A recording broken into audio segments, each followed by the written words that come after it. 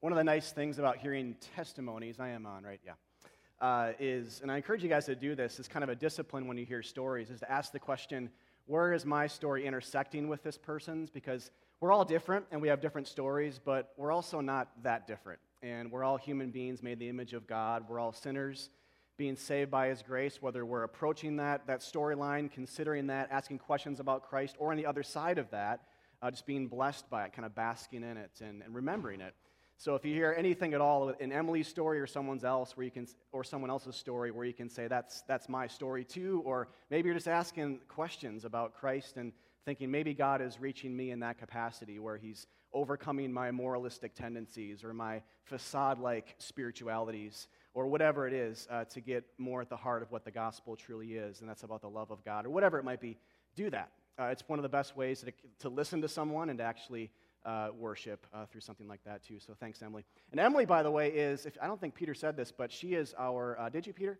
Our women's ministry leader and our main counselor for women, a lay counselor for women here at the church. So if you don't know Emily, you'll be hearing more from her and about her. She's been doing that for a while, but we just hired her in January part-time too to kind of come on staff a little more officially. So if you ever see Emily at hiawatha.church.com, that's the Emily where email was that we're referring to. So, well, my name's Chris. I actually haven't been here for 4 weeks. I'm one of the pastors here. Been on vacation for 4 weeks with Aletha. I have in-laws, Aletha's family in Tennessee. We drove to Myrtle Beach for a week of that, which was a terrible drive with 3 kids. We're used to flying with our kids at these 2-hour nice flights, but 8 hours is... Our 3-year-old at one point on the way home said, "Let me out of this car!" It's just like, she can barely form a sentence, and she's picked up that one, though, pretty quick. So dramatic. But anyway, so good to be back, and we really did miss it here. I was telling some people this morning that it's good for pastors to have a break, I think, from maybe the cycle of preaching and just, it's not just work for us, of course, but it is a job to be here. But at the same time, like 4 weeks I think we felt a little bit malnourished to just not being with our spiritual family. And that actually applies a lot to today's topic, which we'll get to. But to be with the church is to be where Christ is, because Christ says, these are my people, this is my home, this is where my spirit resides, this is when the people who call me by my name and who believe in me gather, I'm there with them and I'm going to reside. I'm going to manifest my spirit, my presence within them, and I'm going to bless them in that capacity. So to be where the church is to be where Christ is. And so to not be where the church is to kind of malnourish yourself a bit, at least long term. So I know I'm saying that in the summer too, where all of you are like, dude, I'm going away for a month after this, so thanks a lot. But it's still, there is something about that where we can have that idea of vacationing from church, which is an unhealthy thing to have that mindset. Vacations are great. They're gifts from God as well, but too long, that can be actually a bad thing too. So really good to be away, really, really great and better to be back. So we are going to dive in today. We are in a series right now called Big Questions. We did this about 6 to 7, maybe even 8 years ago, which almost all of you weren't here then, so you probably remember that. But a series where we asked the church just to ask us, text in or email, or just talk to us about questions that you had about theology or the Bible or Christ, something about our philosophy of ministry here at the church. And if they were, we said if they were preachable, then we would preach them. So if they were something we could craft a sermon out of, rather than just reply with a couple of sentences, which we've been working on. If those of you are in that category, we'll still get back to you. But if they are preachable, that we would craft a sermon out of those. Been in this since early June, I believe, and we have another month of this or so until we move on to another series, which we'll announce here in a few weeks this fall after Labor Day. So today's question that we got has to do with spiritual gifts. This is the actual question. What are spiritual gifts and what role do they play in church life? So really great question that I crafted this calendar with the overseers earlier this summer, and I've been looking forward to getting to this point all summer now. And we talked extensively about this. If you were one of the people that were here 5 years ago, we preached through 1 Corinthians, which is one of the books of the New Testament that talks extensively about this. We did this in, I think, 5 or 6, maybe even more, 7 weeks. We had a class we did. It complemented the preaching, the sermon series on gifts to kind of help people discover what their gifts were and to discover how to use them in the church. And so if you want to consult those, they're on our website archived. But just understand that, you could spend just weeks and weeks and weeks on this. And so we're going to give the 30,000-foot view and really approach it from this angle. What are gifts, definitionally, and what role do they play in church life, but not talk about all the gifts, like what are they definitionally, or maybe focus on the miraculous gifts today, talking about healing and miracles. Do they exist in what capacity in the church? We might skirt that a little bit, but not talk about that as much today. Or tongues, what's up with tongues, and what purpose do they serve in the church today as well? Great questions that the Bible does talk about, but we don't have time for all of that today. So I point you to us. Ask us follow-up questions if you would like, or back to that series if you would like as well, just to podcast that. But again, this is a question I've spent a lot of time. It's a personal thing for me too, wrestling through my Christian life. Alith and I, when we were dating, we talked a lot about this because we had some very different backgrounds with this issue, and so as a lot of our just early dates were over pizza and talking about spiritual gifts or something like that. And one thing I've learned just personally from the Bible and from experience is that it's probably true for a lot of things, but it's very possible to hold to the idea of gifts too much and too little. Too much and too little. And that's, again, true for a lot of things, but especially, I think, in practice with the idea of gifts. I've had people tell me that because I don't speak in tongues, I'm a lesser Christian, and look down on me for that. And I've also, maybe even just the next day or something, have also seen the belief that the gifts don't really exist anymore, that belief, rob Christians of joy. And in kind of a backdoor way, hold them back from a more robust involvement in the church. And personally, I've, at various points in my spiritual journey, have kind of leaned both ways. I've leaned, and not quite to those extremes, but leaned both ways at various points. And so personally, for me, this is a big question too. So let me just lay out where we're at as a church. I'll speak for our overseers, but this is not something that we, require. A lot of the questions this summer we've said this. We require people to be exactly to be a member here or anything like that. But our official position as a church is that spiritual gifts are a thing. They exist. The Spirit is alive in the church. He's convicting in regards to sin and righteousness, the Bible says. He's helping people. He's helping Christians. He's leading non-Christians to Christ. And he's gifting believers.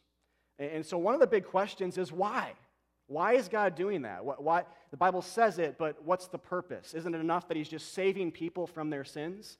And in one sense, we could say, well, that's the greatest gift, right? So can't you just stop? But he's giving more and more and more. He continues to give. And one of the ways he gives commonly across the church, the spectrum of the church, is to gift people with a manifestation of himself for the edification of other believers. So I'll get to the why here, more of the why in a second, but one additional question that I want to just raise here as we go throughout the sermon is that I think really helps us get at the why, that you don't really see unpacked a lot when these things are taught about in systematic theology texts or various places. They're presupposed. This is not a novel thing. I'm just to be clear, nothing I'm saying is novel this morning, but it's still a question that's not really expressed explicitly a lot in reference to gifts.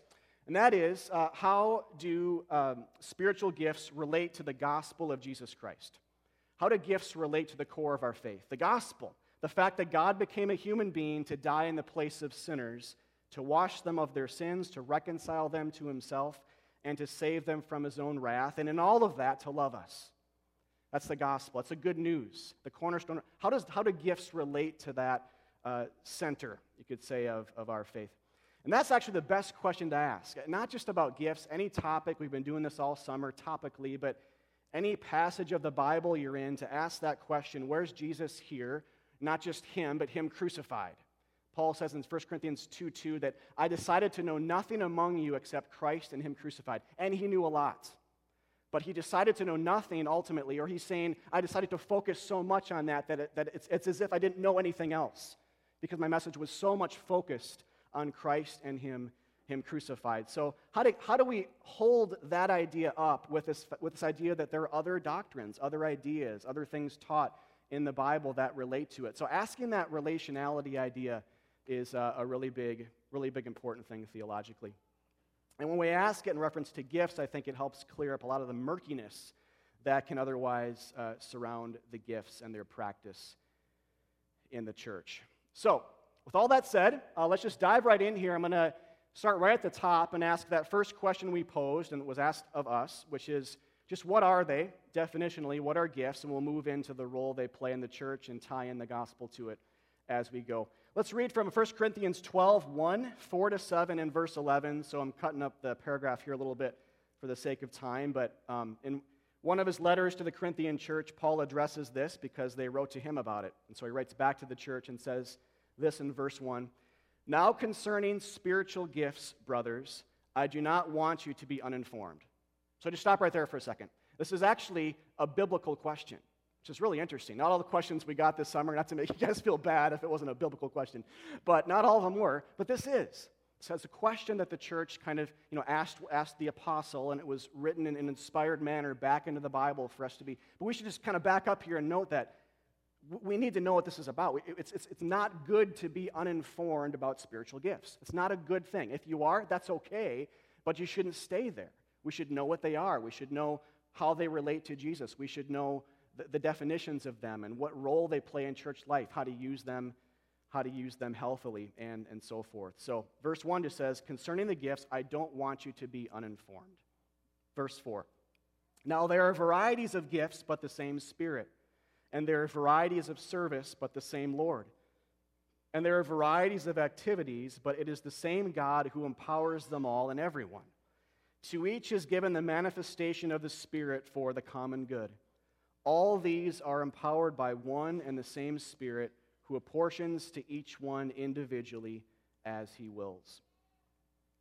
So a couple things about this, and we'll revisit it a little later on too, but Paul uses a couple of Greek words here that I'm mentioning this to show you how they relate, because in English we lose this, but Paul uses two Greek words for gift and for grace. The first is charisma, or charis rather, which means grace here on the bottom, and charisma, which means gift. And so you can see how they are related. The New Testament authors actually at various points in the Bible will use these interchangeably. So to put that into English, they'll sometimes say, and there were graces rather than gifts. There were graces given to you. Pieces of grace, essentially, dispensed to you by the Holy Spirit, because the words relate so much, but this isn't just a linguistic thing, a semantics thing. This is a meaning thing or a spiritual thing. They are really tied together on a meaning basis.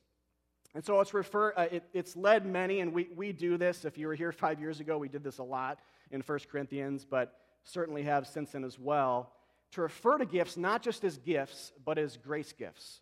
A lot of people will do this in writing and preaching and just commenting on it casually. We do this as well, not just as spiritual gifts, but gifts of grace, or gifts of God's apportioned grace to the church, and which we explain further with this definition here. There are many great definitions of gifts, but this is one we've used at the church a lot, which are spiritual gifts are varied, lesser expressions of God's grace dispensed to all Christians by the Holy Spirit for the common good of the church.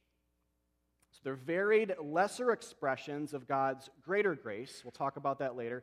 To all Christians, it's impossible to be a true believing in Christ Christian and not have a gift, because they're given to all. That's to each one and to all. That phrase or those words are used multiple times just in this paragraph we read this morning. And it's for the common good of the church. So gifts are primarily for other Christians.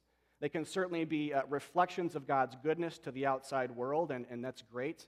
But they're primarily for the edification, the common good of other Christians, to build them up in the faith. And so basically I want to start there, because we're going to come back to all three of those kind of in different capacities as we go on. But at least have this idea, if you're new to this, you're maybe a brand new Christian, especially if you're in that place right now, and understand that it's impossible to be a Christian and not have a manifestation of the Spirit at work in your life. Might be unidentified, might be kind of in this brand new spot for you. It's fine. You're still figuring this thing out. We run into this all the time, and you're not alone if that's the case. It's great. We're here to help you. We'll talk about this at the end, actually, questions to ask yourself in the context of community to help you identify what gifts you have. But with that said, you have one. It's impossible to not have the Holy Spirit, to not be spiritual in that sense of the word, and to be a Christian. Those things are inextricable. So today we're not going to look at all, like I said this before, but not look at all the different gifts themselves today, but just in case you're brand new to this, they are things, and this comes out list-wise in the Bible in multiple places, Romans 12, Ephesians 4, 1 Peter 4, And then 1 Corinthians 12 to 14 are the longer lists. Romans 12 is kind of long as well. But there are things like healing, the ability to miraculously heal people, and other miraculous ones, but also want things just like mercy, showing mercy, teaching, service, helping people. So just basic stuff like serving people and helping, administrating, leadership, and being generous and hospitable to people. And actually in 1 Peter 4, all the gifts are boiled down into two categories, word and deed. So at least you have that. Just know that in 1 Peter 4, we'll reference this later, that Peter boils it down by saying some of you can speak about Christ, some of you can demonstrate in a deed-based kind of service-oriented way Christ, but in both capacities, God gets glory and the church is built up. So some are about words, some are about deeds, as we kind of saw here in this short list. But all of them, to go back to the definition, are expressions of God's greater grace. 1 Peter 4:10, just to mention one verse here of that passage I just alluded to, says, this is helpful, as each has received a gift, use it to serve one another as good stewards of God's varied grace. So Peter says here, using a gift, a spiritual gift, is like being a steward of God's grace. And this, again, is where it's really helpful, something not commonly talked about necessarily, depends on your background, but where it's helpful to understand that there are different types of divine grace. There's ultimate saving grace when Jesus dies for the sins of the world, and there are lesser subservient graces, commonly, like gifts. We'll focus on those today, but there are other things you could put in that category. Lesser subservient graces, like gifts, that serve the purposes of the greater or the former. Like aftershocks point back to the main earthquake, or like the ripples of water kind of moving out from the epicenter of the rock into the still lake kind of point back to that initial splash or that initial rock. So, for example, another Christian serving us, and service is one of the gifts, like I said before, if that's a manifestation of the Spirit in the church, it's not just a physical benefit, but something that relates people back spiritually to the core of the gospel, the cross. In that, it reminds us of how Christ sacrificially served us. It's one of the main words given to what Jesus did on the cross is service in the New Testament. God served humankind by becoming like us to advocate for us and to die in our place. He had to become a human to die for us. He couldn't just remain God. He became like us. He condescended himself, and in that, he served us. Mark 10:45. Jesus did not come into the world to be served by us, but to serve by giving his life as a ransom for many. So it's clear. The service is not just he washed the disciples' feet or he looked out for the poor. The act of service is clear. By giving his life, laying down his life as a ransom or a payment to buy people back from sin and death. So that's an act of service. And so a lesser grace gift of service, a manifestation of the Spirit that's at work in the church. This could be any type of service. There are many types of activities, right, and talents and gifts. So it can look a number of different ways. When it happens, it's a whisper of that greater, in one sense, universal, not that all are saved, but kind of cosmic, universal, ultimate saving grace that happened 2,000 years ago on the cross. In my life, just watching Aletha be my helper so much, and it's helped me a lot in life, it reminds me of Christ helping me from my sin. I get the pleasure of working with a guy, Spence, who is a giver and is gifted with generosity. And he gives. I'll show up to work and there's something on my desk. It's like, what? It's like, Devereaux never did that. What's the deal? No, just kidding. He's not here. Look at that. Unbelievable. But if you want to love Spencer too, just buy him something. He just likes to be loved that way. So just buy him something. He'll just be, socks will be just blessed off there. So, but that reminds me of God's generosity to me because the Bible's clear. God gives and he gives and he gives. The best way, the ultimate way, the greatest way he's given is in his Son. He's erased your sin and mine. He's died for you and me. He's died for the church. And so a lesser grace gift manifestation of the Holy Spirit in the church, again, many ways that can look, is a whisper.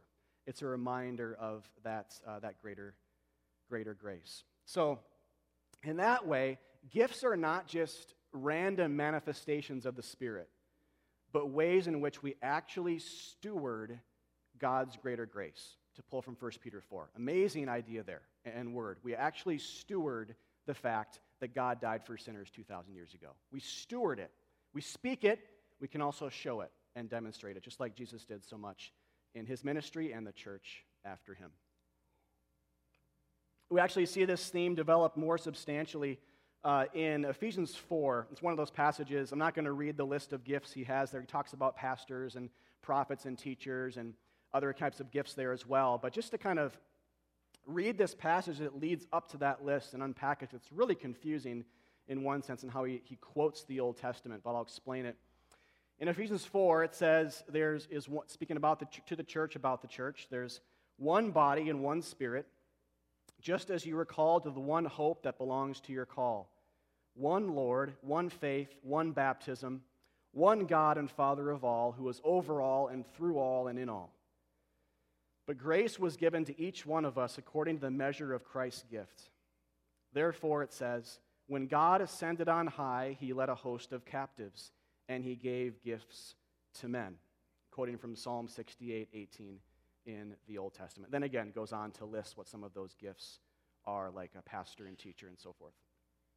All right, so what's interesting about the way that Paul is using the psalm, because this is a loaded passage, of course. It's its own sermon, but in verse 8, to use Psalm 68 here seems unnecessary, right? Kind of confusing. What's actually going on in the psalm? Why is he using this in reference to the church's experience? What's interesting about the way Paul uses it here is that Psalm 68, which is a psalm of David, a song of David, is praising God for military victory to Israel in the Old Testament, likely recounting the Exodus event where God's people were enslaved for 400 years in Egypt, later delivered out under the hand of Moses, God through him and his brother Aaron.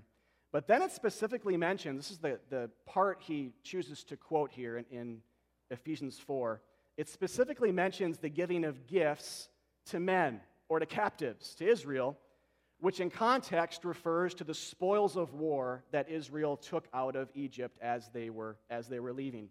Just so you are clear on this, Exodus 12 back in the Old Testament talks about this. It says in connection with, as they were just about to leave Egypt, it says, the people of Israel had also done as Moses told them, for they had asked the Egyptians for silver and gold, jewelry for clothing. And the Lord had given the people favor in the sight of the Egyptians, so that they let them have what they asked. Thus, this is the key, thus they plundered the Egyptians.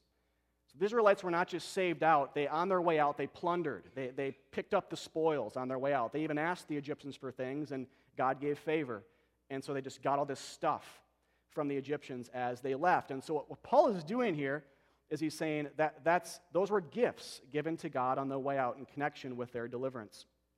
And then what's further significant about that is that the spoils of war, so gold and other commodities, were what in part was used later to build up the tabernacle or the tent of God's presence in the desert, and later on the more permanent structure, the temple. And so they were saved.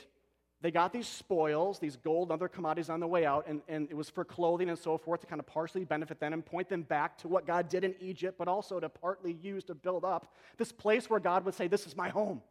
This is where I dwell. This is where you worship me. This is where I speak to you. This is where I protect you. Encamp around me, and I will be with you. So it's what used to build up those things in a physical manner. So, with all that in mind, by quoting Psalm 68 here and all that's wrapped up in that, in reference to the church's experience, Paul's essentially seen the events of Psalm 68 reoccurring now spiritually in the context of the church through Jesus Christ. So just put this in chart form here then. On the left again, this is what Psalm 68's recounting happened earlier in history. But God saved Israel from their physical enemies, Egypt, militarily. Then he gave her the spoils of that war, so to speak, and he did it other times in her history, their history as well, but primarily referring to the Exodus. And then it was for their benefit, but ultimately to build up the temple of God's presence in the desert, and then later on permanently in Jerusalem. So Paul is doing is making a correlation. The New Testament talks about this in different, more cosmic, bigger picture spiritual terms. Jesus has done what God did for Israel in the Old Testament, just on a higher level. He has also exodused us out from something, just not the Egyptians, but our sin and death and separation from him. So he saves the church from their spiritual enemies on the cross. Then he gives the church spiritual gifts, namely, or you could say we call those spoils, for their benefit and to build up the body of Christ, the church, which is, the Bible says elsewhere, the new temple of God's presence in the world. This is why Paul's quoting this. And not all of it's mentioned in Psalm 68, but he's presupposing some knowledge about these things, but he's saying these things are recapitulating. They're happening again. The church is coming up out of Egypt, and we're picking up these spoils as we go, and God's giving gifts as we come up out of our sin, as we kind of enter into church life. We're gifted by the Spirit, and we use those gifts to build up this new temple, which is not a building, not even a church building. It's the people of God.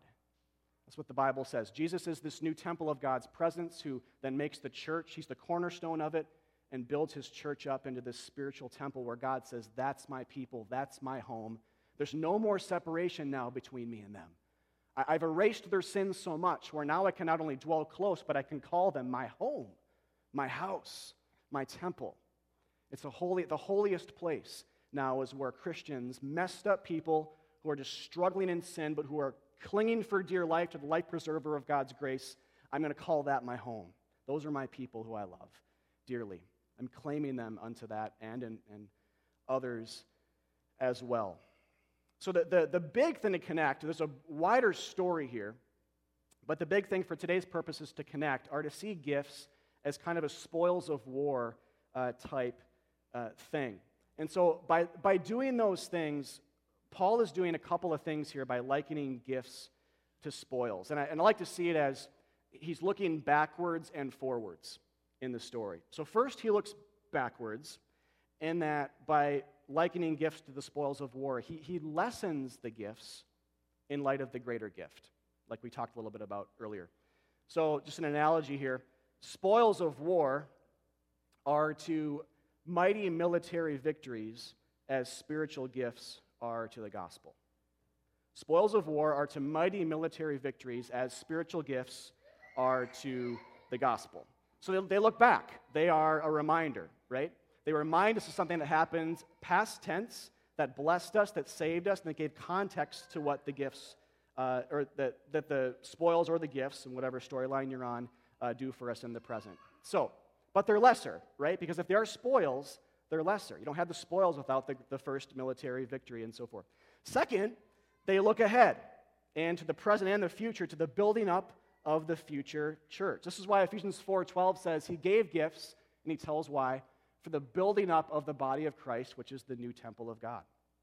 So both are really related. It's kind of like you're saying the same thing, but one reminds, I almost picture like an Israelite child or something coming out of Egypt and having this little gold figurine or something, or chunk of some kind of commodity or material that reminded her and her future family of what God did in Egypt. Spoil of war, like a spiritual gift, spoil of the ultimate war that God waged for us, kind of does the same thing. A spiritual gift, an act of service, an act of kindness, an act of love, an act of hospitality, a time of teaching or encouragement points back, right? Points back to where we were, our story. That we used to be enslaved, that we weren't where God was, that God heard our cries and he came to our rescue, that he saved us from our sins. So gifts are meant, they're not stagnant. They don't just sit there on their own. They relate to things that came ahead of time in the story. But again, second, they look ahead to the building up of the present and the future church. But then the question, I want to make sure this is clear, because again, this is one of those questions that gets presupposed a lot.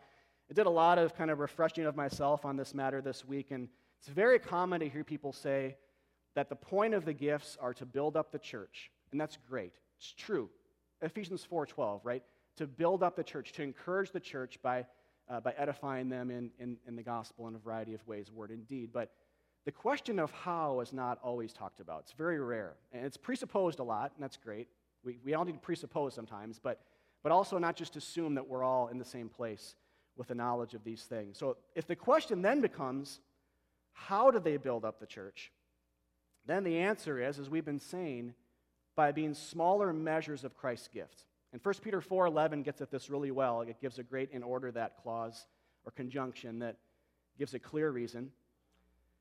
It says, be good stewards of God's varied grace in order that in everything God may be glorified through Jesus Christ. To him belong glory and dominion forever and ever. Amen. The point is God getting glory, right, in Jesus Christ. And even that's kind of enigmatic, right? Well, how does that look? And how does that work? How does God get ultimate glory and so forth? And so, to be clear, and I'll start to wrap up with these two things in conclusion, to be clear, what do gifts do in the church? Because we talked about what they are definitionally and theologically in light of the gospel and so forth. But what do they do in the life of the church? And this gets really deeply practical and kind of immediate for us. This is where it starts to preach and say, what are you going to do with this? Because it's impossible for you to be here as a Christian and not have a gift, and therefore to not sit under the encouragement of 1 Corinthians 12:1, which says, I don't want you to be uninformed. I want you to be informed and to glorify God with them. So there's this call to be proactive, right, and intentional in how we use them. So what do spiritual gifts do in the life of the church? The primary thing is they remind the church of the gospel. This is the point, and it cannot be missed. God loves to give. He just loves to give. He is like a father who gives one huge gift, but then just can't help but buying something else on the way home from work the next day and saying, here's another one, and another one. Because he loves to give. He loves to see joy in his children's face, and it's just who he is. We don't have to have tons of reasons for it. We just have to know, well, there is a God, and this is what he's like. One of his core characteristics is he is a giver. So, like I talked about before, gifts, like the spoils pointing back to the Exodus in the Old Testament, gifts should remind us of how God is given elsewhere. And we see this all the time, right? It can point, when we have, like at Christmas time, when I give gifts to my kids, they're not ends in and of themselves. I want the gift to point back to how much I love them regardless of the gift. And the gift is just small. It's a lesser grace, right, that I'm giving my kids. I want them, if it just stopped there, it'd be silly. It'd be kind of lame. If it was an end in and of itself, it wouldn't be a huge expression of love. It's a lesser kind of grace or gift. Alethea and I want ourselves to be in the focus of our kids. We want them to know how much we just love them unconditionally. So it shouldn't be too much of a stretch for us to grasp this, not just from the Bible, but from experience as well. This is part of our storylines. Every day we see physical gifts having this type of purpose as well. And in Romans 8, I don't have this on screen, but Romans 8, it says, if God has not spared his own son for you and me, how much more will he not give us all things? So he widens out past gifts, I understand, but gifts are a part of that. He's saying, if God's given the greatest, how will he not then also give lesser ones that relate? And so those smaller ones can and should be seen not as islands or stagnant things we're just able to do that we've worked for, that God's not connected with, but rather things he's just giving and doing and appearing in our life to the end where he gets praised and the church is built up.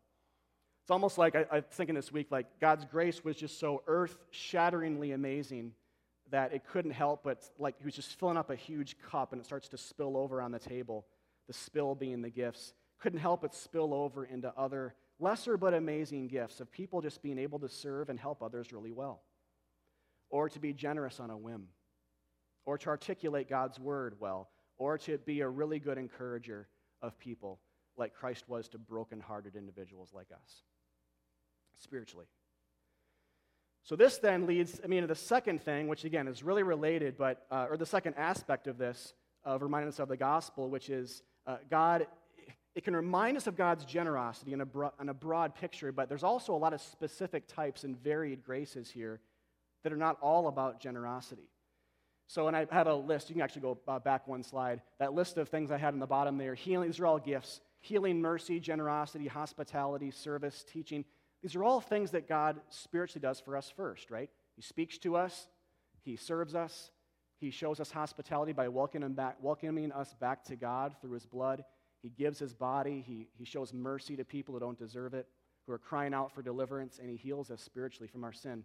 All these things can be defined as happening on a higher, greater grace level, right? And so we have to ask that question with whatever our gifts are, whatever's in front of us, and we think, I think that this is a way I just like to bless people. I feel like God does this in me. This is the way I like to encourage people a bit in the church. is ask the question, how does Jesus first do that for me? And how can that be a part of my prayer for how it's received in the beneficiary or the other Christian that I'm trying to bless? So again, this is how God gets glory the most. It's not going to be in your gift, your spiritual gift primarily. It will be in the fact that He's at work in you to show you and others what He did for you. He's at work in you in a lesser way to show you what He did for you in a greater way. Have to make that connection. Or they kind of remain murky and like, well, what's the point? Do we really need them? If we have this greater thing over here, let's just emphasize that. I'm telling you, by experience, it will remain murky and inapplicable to you if you don't connect them with the cross. If you don't see how Christ first did, and get captivated by how Christ first did them for you spiritually, it won't be as motivating to reflect them out or to speak them out in a different context at a later date. So first see that. And this is how He gets glory. So 1 Peter 4:11, if the gifts are to give God glory, ultimately, if they are to, so that in all things, right, God will get glory through His Son, Jesus Christ. If this is the way He gets the most glory, then the gifts are again for this purpose. So whether broad, just remembering God loves to give to you His Son, He's died for you, or specific with these gifts, connect them with the gospel. And then secondarily, what do the gifts do in the church? By reminding then, they build the church up. So these things aren't separated again as well. They're all connected. You can't make healthy a church without Jesus. It's silly. It's impossible to say that. So this is how we build the church up as we serve, we do deeds that whisper the cross, or we speak and prophesy or proclaim or encourage or speak words in a variety of ways that more explicitly get to Him. That's what preaching's about, explicitly, but those deed-based forms do it as well. And this is why we need each other too. I always like to, I never try never to fail, to say whenever we talk about this, like in our intro class or something too, that this is why you and I need church. Because the Bible does not make a distinction between a Christian. This is where it gets crazy, I know. Well, if you haven't heard this before, it might be just a paradigm-shifting thing, but let it be. Is that if you are a Christian, where you are, Jesus is. Or better yet, when the church is gathered, that's where Christ is. So you need another Christian, and other Christians need you because they need the Jesus in you. And they need to be made more healthy in Him. There's no other way to get healthy than Christ. But Christ is so close to you, He's so manifesting Himself in you in different ways. This is why we need the church. This is why Letha and I felt malnourished the past 4 weeks by just not being here with you all. Not being in the context of a community that celebrated Jesus in word and celebrated Jesus in deeds. Weren't around the more concentrated manifestations of the Spirit as much. So we felt malnourished, and so that's why we're so happy to be back. We're thirsty for Him. And so to say then that we love Jesus but not the church is to say we don't need Jesus or don't love Jesus, because you can't have Jesus without God's people. Because God's people are the temple. This new temple of His presence in the world is wherever Christians are gathered together. So think about that. And also on a practical level, I pray that this is a prayer. Every once in a while I like to give you guys the prayers I'm praying for you, so you know that, but also so you can join me in praying these prayers. But every week I pray that every person who calls Hiawatha home, every Christian at least in the church here, who constitutes the church, every week will ask, at least once, how can I speak or demonstrate the gospel of Jesus Christ to another friend at Hiawatha Church? Or think about this. What if everybody in the church was doing that once a week? Crazy, right? Think how healthy we'd be. And we are. But this is happening, but it can happen more. It can happen more. I thought of Paul saying elsewhere in one of his letters, he actually says this a few times. He celebrates a church and then says, I urge you, brothers, to do so more and more. I urge you. Don't grow lazy. Don't grow complacent. See what you're doing? That's a evidence of God's grace type thing right there. Keep on doing it more and more. So I think that one of the words for Hiawatha Church for us from God today is this is happening. People are identifying their gifts. There are manifestations of the Spirit around us all the time that point us to Christ. But then the question is, how can we do this more and more? And for those of you who have not participated yet as proactively, ask yourself that, how can I be a part of this? And if you are, then ask, how can I do it more than I did last week? How can I speak or demonstrate the gospel? How can I speak or show mercy? Speak or serve? Speak or be generous? Speak or be hospitable? Speak or help?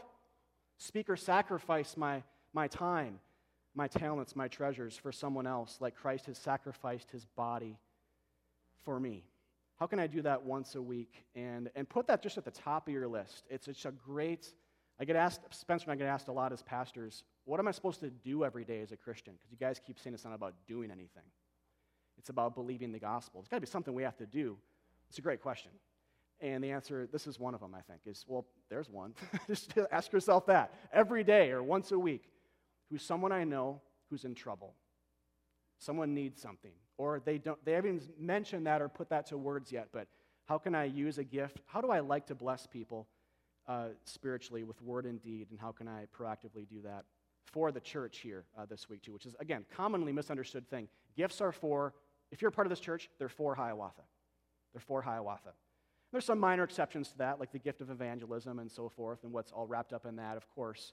But you need to be thinking every week about other Christians who need Jesus more, who are forgetting him. They've forgotten how good he is, and so they're living as though he's not good to them anymore, that his grace is not sufficient. And you might be the person that needs to manifest the Spirit, who the Spirit's going to use to manifest himself to remind that person that Christ is sufficient, that his blood has bought them back from their sins. He has served them. He has been generous to them. He has shown mercy to them. He's never going to yank that back like a carrot. It's a gift, gladly given to them. One of the ways we're reminded of this is through other believers, again, in word or in deed. So if you don't know, maybe it's a brand new concept, and that's great if that's where you're at for you, but wherever you are, a better question to ask, I think, I just found this, than what is my spiritual gift? That's kind of nebulous. Is to ask, how can I serve the church? Or how can I proclaim and demonstrate the gospel to others today? Or maybe, how am I inclined to bless people spiritually? When you come across that instance, if you're there, hope you are. If you're not, I invite you to that.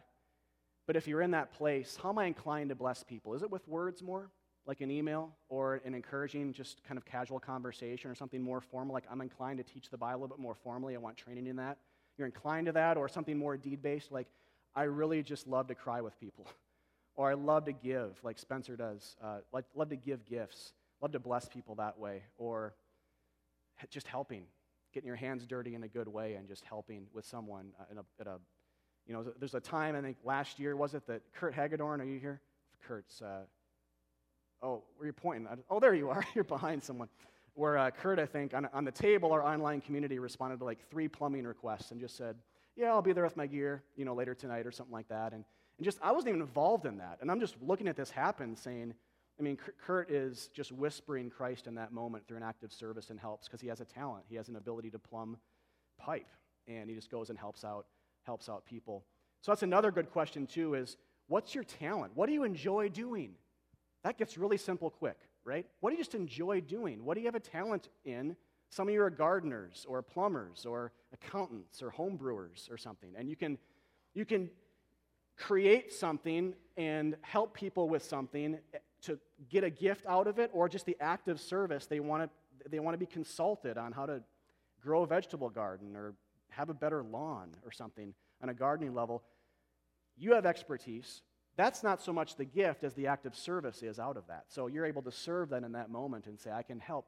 And then there's the whisper of Christ.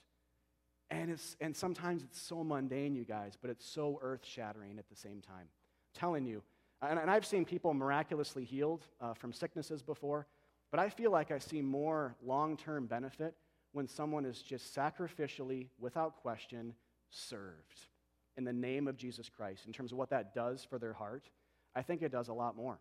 This is my experience. It just does a lot more. So we can say, well, I want the miraculous gifts. Hey, that's great. Some people in this room probably have, 1 out of every 10 times you pray, someone just kind of miraculously healed. That's great. Praise God. God does still allow that gift to exist in the church. We've seen that. A lot of you have seen that. However, the greater gifts, the Bible says, are ones that are more explicitly about Christ, speaking gifts. And I would add on to that other gifts that just get more at the core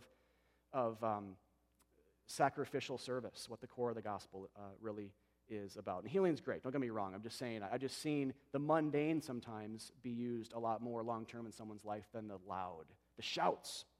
God's a God of whispers as well. And so the things that you do in life, they might seem mundane, but I'm telling you, they are shaking the foundations of the earth because you're whispering Christ in the mundane and Him crucified. And there's no greater name, there's no greater power, and no greater love than He who died as a substitute for the prostitutes of the world, people like us. Let's pray. God, thank you so much for the gospel today. Thank you for the gospel in the topic, in and through the topic of spiritual gifts. We ask, God, that you just bless the rest of our gathering here today as we celebrate you and the cross through communion, another demonstrated sign, visual of what happened 2,000 years ago at Calvary. And God, help us to sing in light of it. Help us to worship and eat and drink and pray and remember in light of it. So this being the ultimate gift, God, all the spiritual gifts given, dispensed to us, point back right here to what we're about to do. So we pray for that. Be on our minds. Help us to be a profitable time. Help us to be learnful, but more importantly, just celebratory. Help us to effectively in our minds put the figurative pencils down, stop taking notes, and just rejoice that God is good, providential, He's sovereign in control, and He loves me. He loves me. And He showed that love through His Son when His Son died in my place. So I got to pray for that and whatever else you'd like to do during this time on a more specific level maybe. But we give you this and we just hail you as King. Thank you for bringing us up and helping us to escape and exit us out from sin and dispensing lesser graces in our life as well. Help us to steward them well as Christians and to use them to point back to you so you get more famous and we get more happy in that. In Christ's name, amen. All right, so I think as Peter said earlier, we're flipping our service around today. We usually have preaching a little bit later in our service, but on the first Sundays of the month, we centralize our service a little bit more around not just the sermon, or I should say the table here, remembering communion. So as I prayed, and I kind of talked about a little bit earlier as well, just hours before Jesus' death, He gets very clear. One of the beautiful things about the New Testament is we don't have to start kind of guessing or groping in the dark in terms of what happened on the cross, because Jesus gets really clear. Hours before His death, He holds up bread and pours out wine, holds up a cup to His disciples and says, "This bread is my body given for you, and this cup, this wine, is my blood poured out for your sins to establish a new testament or a new covenant in that blood." So, in other words, what's just about to happen, I'm going to die, my body's going to be broken, my blood's going to be shed. Wrapped up in that is a new way of God relating to people based on this. It is like the mediatorial event or sacrifice or just thing. It's in a stipulation. There's no law. There's no be a better person. There's no do this or think this. It is God coming to dead people, calling into tombs, and saying, "Lazarus, come out," effectively. And we do, because we hear His voice and we know His voice, and we're His people. So He's making us alive. But this is how death is overcome, because Jesus is resurrected. Before that, it's how sin is washed. But notice, God does it all. And spiritual gifts are the same way, right? We don't call them spiritual talents that we've worked hard at developing all of our life by going to school for 20 years. They're spiritual gifts, right? Given. Gifts are given. They're not earned or even expected. They're just given. And so, but it's the same, especially with this greater grace that all other graces fall subservient to. This is given to us. And so Christ then calls the church, this is one of the ordinances or sacraments that He calls the church to do on a regular basis together to primarily remember Him. It has that kind of spoil of war thing, you could say, in that it points back to the great event, the great Exodus, the great escape from sin and death that He made possible away in the deserts. Came to our rescue. And so when we eat, we say, "This is my spiritual nourishment, it's my spiritual food. It's everything for me, and I'm re-believing again in Him and casting myself upon Him by taking this in connection with other people of God who also believe and who know me and who help me along in my spiritual journey by pointing me to Christ with their gifts, with their word and deed gifts as well." So I want to invite all of you to participate if you're a believer here today. We practice open communion, which means you don't have to be a member here at the church or any church, but just that you're a true believer in Christ, as the Scriptures talk about, that you truly believe he saved you from your sins and that he's sufficient for you, and that you're not attempting to save yourself through any type of moral goodness. But if you just fall on your face before Christ, and if you're not a Christian today, we invite you just to believe. Don't come messy to the cross. Don't perform. Stop the charade. And just lay down your crowns and all your trophies and all the good things you thought were kind of to your credit. Lay them down and look at the blood shed on that bloody body at Golgotha or Calvary on that hill 2,000 years ago and say, that's what gets me to God, that alone. If you believe that, you're a Christian. Just come down. He loves you. He wants you to come.